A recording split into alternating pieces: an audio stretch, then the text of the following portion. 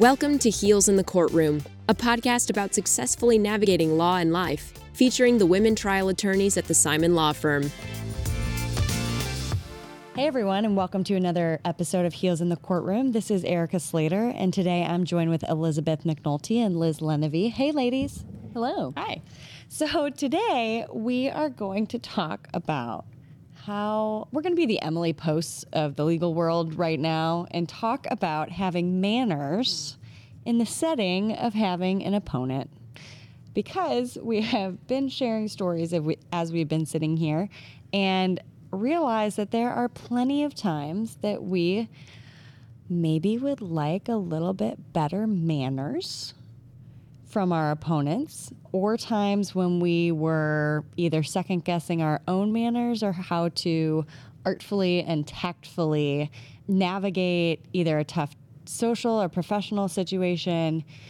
But of course, in our profession that is always contentious, always in conflict, always advocating for your client against an opponent, obviously that can be lost sometimes. So we wanted to share some examples with you guys today of how we've gotten through these, probably very specific scenarios that we are going to try to make sound as generic as possible.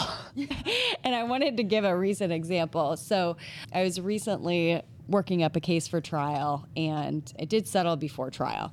And we settled right before trial, and we had to go in and talk to the judge as far as, announcing to her like, hey, here it is Monday morning and we're not trying the case. And so I let everyone know I was going to go, and I showed up at court, and there were two other defendants. One defendant's attorney was up there, and we were in passing. He's like, oh yeah, I just peeked my head in and let her know it's all good. And it was really interesting because you chit-chat a little bit, and the court staff that were back in chambers only had questions for me about the behavior of one of the attorneys that was involved in the case throughout the case. Because throughout this case, I had done my best to hold my cool, especially in some really contentious hearings. And it was clear at some of the hearings that, this person was on thin ice, and kind of so was the whole case because it was becoming a thorn in the court's side. Keep in mind too that this was a birth injury case, and the parents were very involved, and the mom and I had a great relationship and would talk pretty often, and she read the depositions. And so throughout the case, this opposing counsel was extremely condescending, extremely rude in a lot of the depositions. And I just, I've gone back and read those transcripts because I would remember, how just shitty I felt after the deposition. Even if I took substantively a good deposition, I'm sitting there like, what is wrong with this situation? Are you okay? Why are you attacking me, at every moment? So it was a hard situation to deal with and some really bad antics because I tried to take the high road, and I tried to have what I consider good manners, good professionalism. But man, did I want to get down in the muck and talk about how, terrible that this other attorney had acted throughout this case, and how, time after time he just attacked me and what I was doing, and, pretended like my case had no merit. And I know that's not the case. I know we've talked a lot in podcasts about dealing with difficult opposing counsel and how we do that. And quite frankly, I'm sure, especially for our niche of listeners who are female litigators, that's a conversation you could have, every other week. So it's a topic that doesn't run out. But as far as situations where you've had to think about what would Emily Post do here? What are the manners? What do we need to think about when we're approaching certain situations? Okay, so first, I want to assume that there are listeners out there like me who has no idea who Emily Post is. Oh, really? Oh, Emily Post wrote the book on manners, and I don't know, our Southern gal over here is going to explain it better. Well, Liz, off the top of my head, I could tell you that Emily Post wrote the book on manners and etiquette. She was alive from the late 1800s to the mid 1900s, and she was born in Baltimore, so maybe her and Steve, your husband, are related, perhaps. Exactly. Exactly. I mean, she's a cultural fixture of decorum. Okay, well, I guess I was raised in a barn because I don't know. Sounds about right. You can use Emily Post as a reference book for good manners. Okay, all right. So what does Emily Post recommend when I feel like I am specifically getting targeted with bad manners by opposing counsel because of my age and gender? It's interesting, Eric, because I do feel that generally, overall, our practice, and specifically I've heard good things about the St. Louis community. That's true. That we are pretty collegial, pretty professional to one another, and that has been the majority of my experience, but certainly not all.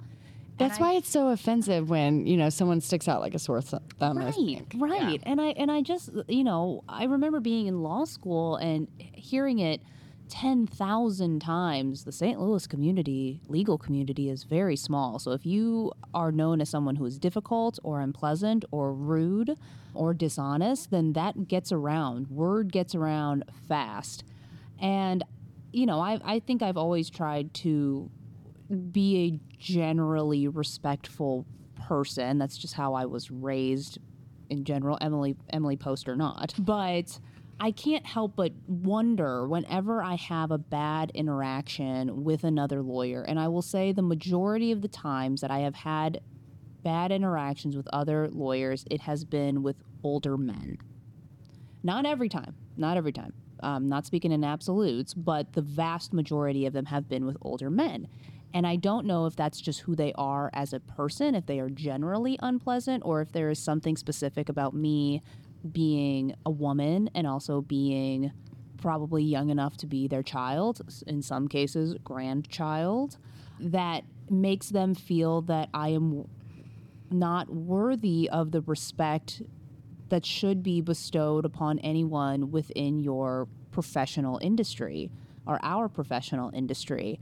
The way that I have tried to navigate it really is by just trying to do my best Michelle Obama. When they go low, we go high. Mm-hmm. And I think when I was younger, it often turned into, I've won as long as I haven't shown any reaction or emotion. And that's how I tried to control it, was just don't let them know that they've rattled you. Having practiced now, oh my goodness, 8 years. I'm at 8 years. It's September of 23. And I think at this point, it's not enough for me to just not show that I'm not rattled. If the occasion calls for it, I need to say something. And oftentimes what it turns into and what I've found, and this has happened to me very recently, where just drawing some incredibly silly objections in depositions, things that I think, I'm sorry, you've been practicing for how long? You know better. You should know better. When I was younger, I probably did not feel enough confidence in my skill set, my knowledge, my experience to say something. But now I have enough confidence to say something. And that sometimes is including correcting people on the record of saying, that's not the law.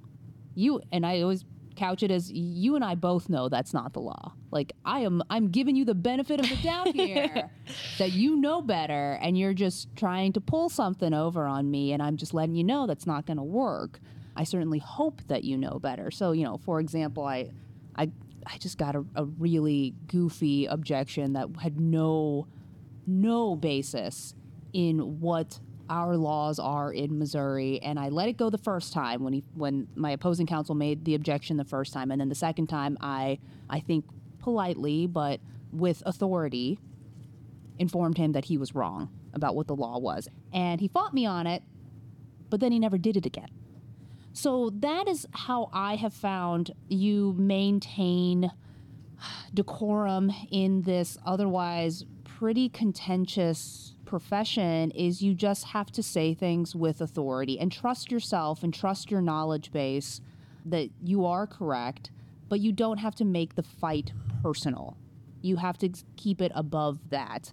I think I've been overall pretty lucky in most of my interactions that they have not gotten too personal, but I know that that's not everybody's experience. So, Elizabeth?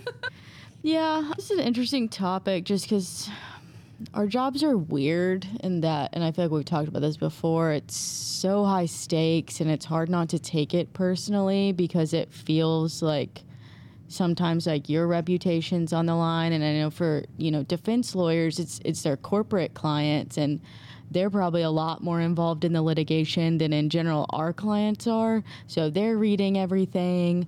A lot of like objections are kind of showboating for their clients, and they need to look big and bad in these depositions. And sometimes that means like, bullying a 30-year-old woman. And it's like a weird, like sometimes you just like think about it as like this 50-year-old man is like yelling at me in this deposition, and he goes home to his like 10-year-old kids, and it's just like so weird. Like it's just like I just don't get it. But anyway, and you just got like I think you get used to it after a while, like kind of desensitized because it's just part of our job. And so my first general reaction is just I'm not very good at like a poker face, so just like they'll know that I don't care for their behavior just by the scowl on my face, and sometimes that's enough. But I'll like call it out eventually, and sometimes that's effective, and sometimes it's not. I try to mirror my professional life to my personal life. In my personal life, I aim to be as gracious as I can. I aim to, give people the benefit of the doubt. I try to have good manners and think of others' feelings. And when you get in the arena like that, those ideas kind of go by the wayside because, like giving your opponent the benefit of the doubt can hurt your client. Now, Liz, when you said it, like you were being gracious. And I think that those skills, if you translate them correctly to a professional setting for us as litigators, are the most helpful skills because they can be so disarming.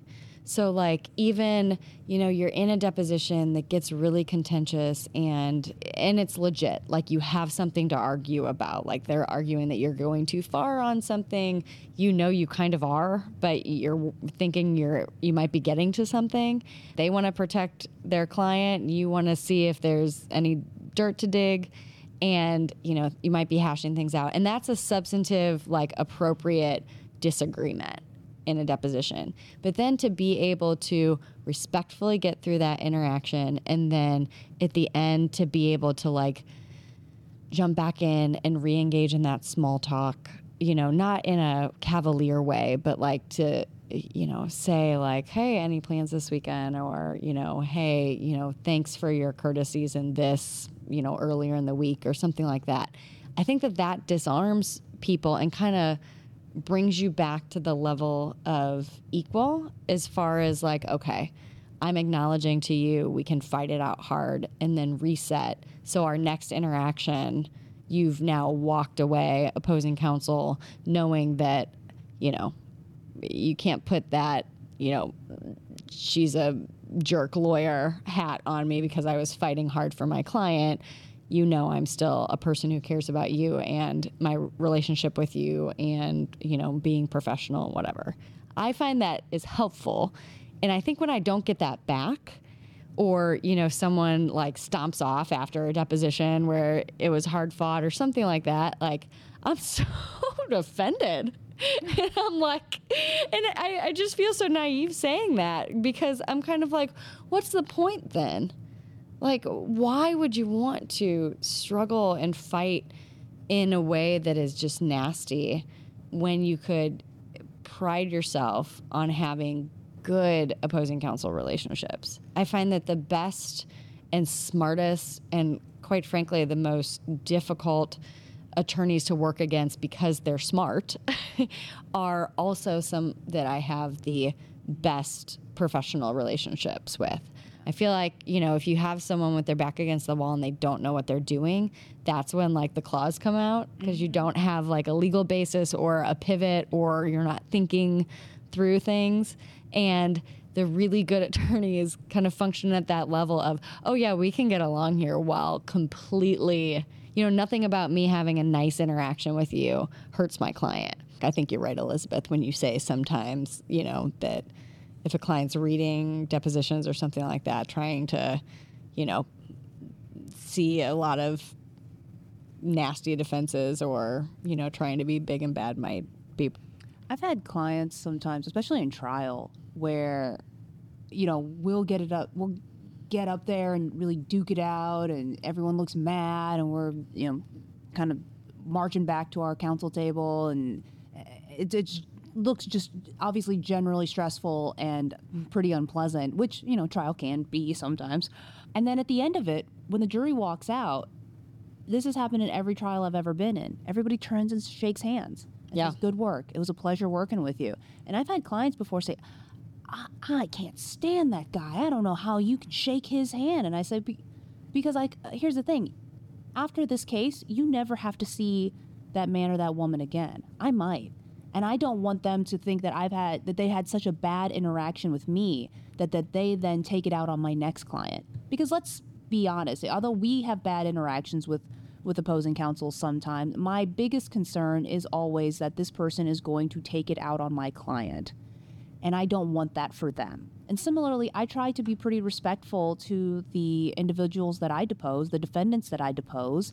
And part of that is a strategy thing. You want them to be comfortable. You want them to feel okay around you and maybe let their guard down a little bit and answer honestly, as opposed to being so uptight and rigid because they're scared of you, or they're scared that you're going to get into a fight, or they're automatically defensive and reflexive. So I think it is an important strategy. It's not just good professionalism and just being a good person. It is a part of the strategy of this work. But it is a really weird part of the job that I think that you have to get used to, because it caught me off guard at first, and it could be because I'm a COVID lawyer, and most of the depositions I took were on Zoom for a while, so you miss out on that small talk. The before is like really weird, but like there's no after, so you're like duking it out, and then you just log off. And I always feel weird now when you're like yelling at each other and the depo's over, and you're like, hey, so yeah, what are you doing later? But I've gotten used to it now, and it's normal. But it is weird at first how, okay, the gloves are off and we're like all friends now, but a few minutes ago you were like being a real jerk. It does feel like a little bit fake sometimes, but I get that it's probably more genuine. The fake part is probably the yelling. Like, I think that's the part that's not real. I'm wrestling with this too. In that case I started talking about at the beginning of this episode, I got so many like schmarmy, condescending things from this attorney, like throughout the entire case. And this person wasn't involved in the settlement negotiations at all. So found out like after the fact that it had settled, and texted me and said like, that was a hard fought case. Like, congratulations or something. Aren't they all hard fought? And I was just like, I didn't have the time for that. And it sounds kind of innocuous, but it was, I took it almost as an excuse for the bad behavior. And I mean, is that overselling it? No, I don't think so. Yeah. Like, I was just fighting hard for my client. Sees that as part of his job. Yeah. Yeah. And I just was like, I'm not in a position to let this person off the hook in any way, shape, or form. And that's against my nature to not, like try to be gracious or try to, just be like, it's okay, like whatever. But I just left it, and I just wanted to write that off, write this person off and move on from the case. And now in, the post-resolution period of the case and needing to settle everything up with the court and coordinate a lot of things for the clients, I'm obviously continuing to have interactions with the attorneys, not the one that was an issue, but like things are fine, manners are back. Everybody's, kind of sick of the rancor of that case, and everybody's working really well together. So I've been happy that it's come back, at least, with the subset of the attorneys involved in the case. It's all come back kind of into baseline, but it was a tough case, and it tested me quite a bit in that specific regard of priding myself on having good relationships with opposing counsel and being able to disarm instead of engage. I think, and Erica, I know the particular person you're talking about. Don't we all? And I have also had the opportunity to work with this particular person, and I don't think quite had it to the same level that you did, but certainly had frustrating moments where I realized that this is not pleasant, and this is kind of out of the ordinary. Yes. For the majority of my interactions. And I think when I run into someone like that, what I like to do is ask around. If it's someone I've never worked with before, I ask around and say, hey, do you know so-and-so? What do you think about them? And once I hear a couple other people say, they're insufferable, that guy sucks, then I'm like, oh, okay, it's just who he is as a person. Right. It's not about me. As a person. It has nothing to do with me. I have done nothing wrong.